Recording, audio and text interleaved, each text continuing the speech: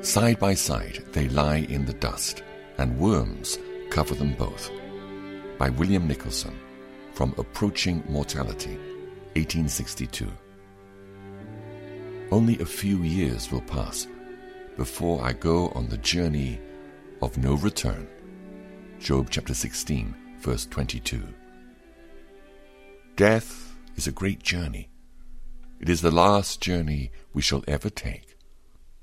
The sun rises daily, and we think little of it.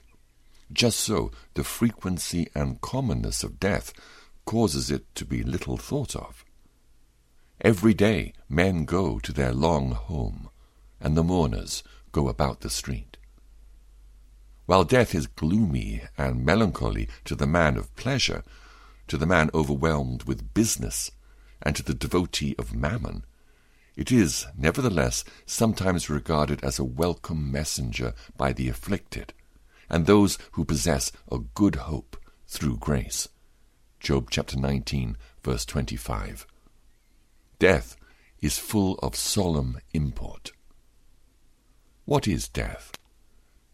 It is forever leaving the present scene of existence. It is the cessation of existence here on earth. The lungs no longer heave, the heart stops beating, the blood ceases to flow and congeals, the tongue is silent, the hand forgets its skill, the whole body becomes motionless, pale, and ghastly. Death is the separation of body and soul. Death is the dissolution of every relative and social tie, however tender and endeared. Death is the cessation of all human pursuits and the relinquishment of all human possessions.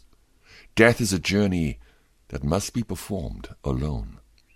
Death is a journey that must be taken by all. Death has passed upon all men, for all have sinned.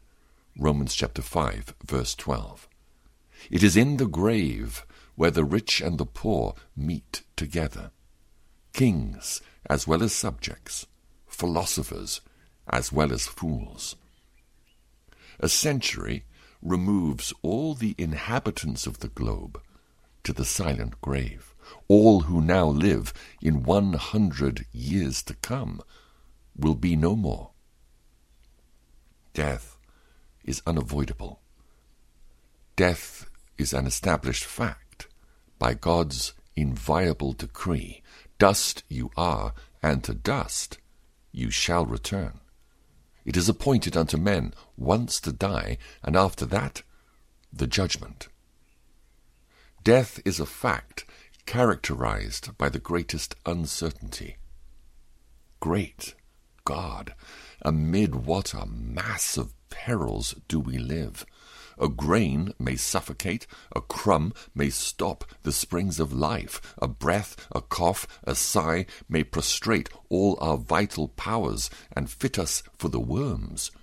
So various, too, the texture of our bodies, so fine the mechanism, so complex the structure, that every motion has its risk, and all our hours, our very moments, are beset with hazards, perils, fears, and ambushed ills. What then is life?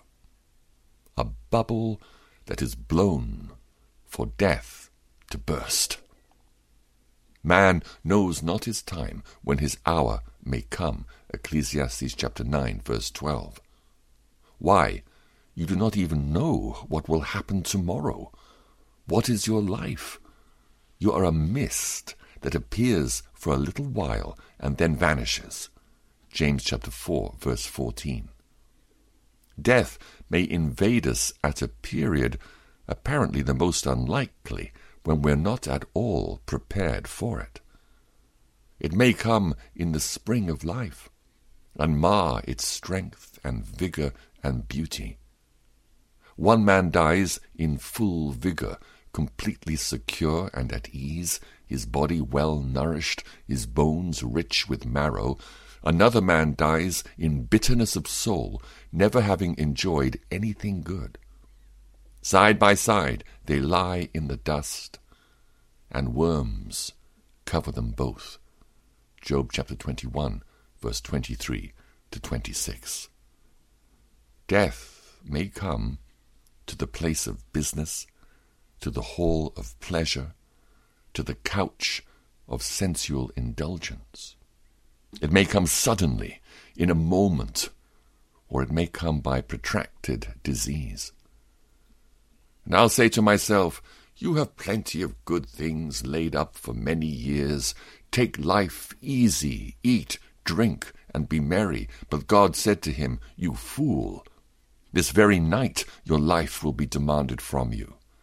Then who will get what you have prepared for yourself?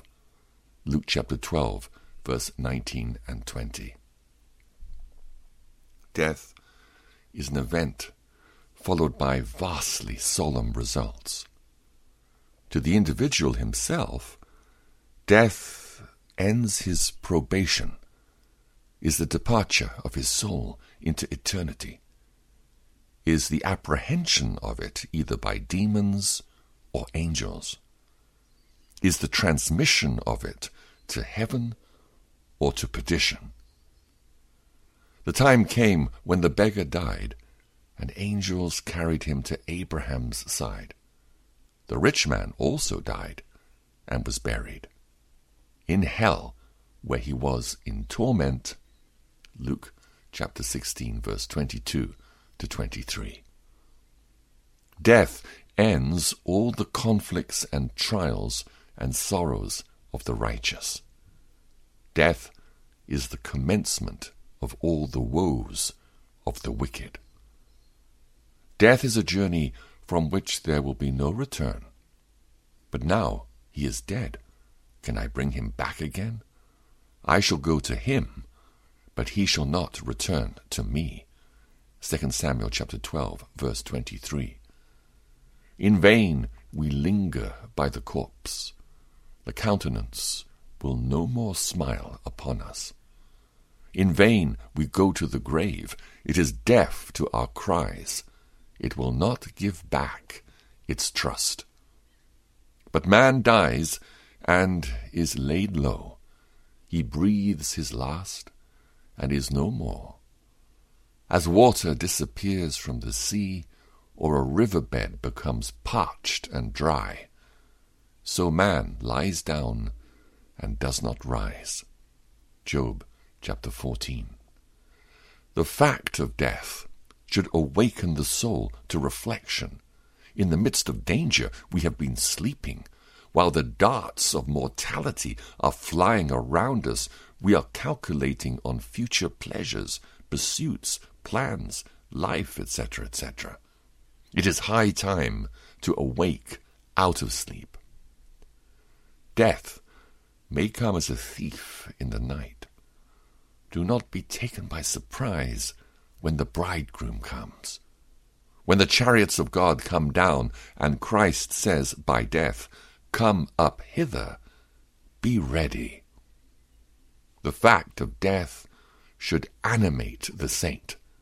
Now is our salvation nearer than when we believed. He shall soon be free from sin and suffering, soon see God and heaven, and realize the glorious raptures of eternity. Death teaches the value of the gospel, which is the sovereign remedy for death. Our Savior, Christ Jesus, who has destroyed death and has brought life and immortality to light through the gospel. 2 Timothy chapter 1, verse 10.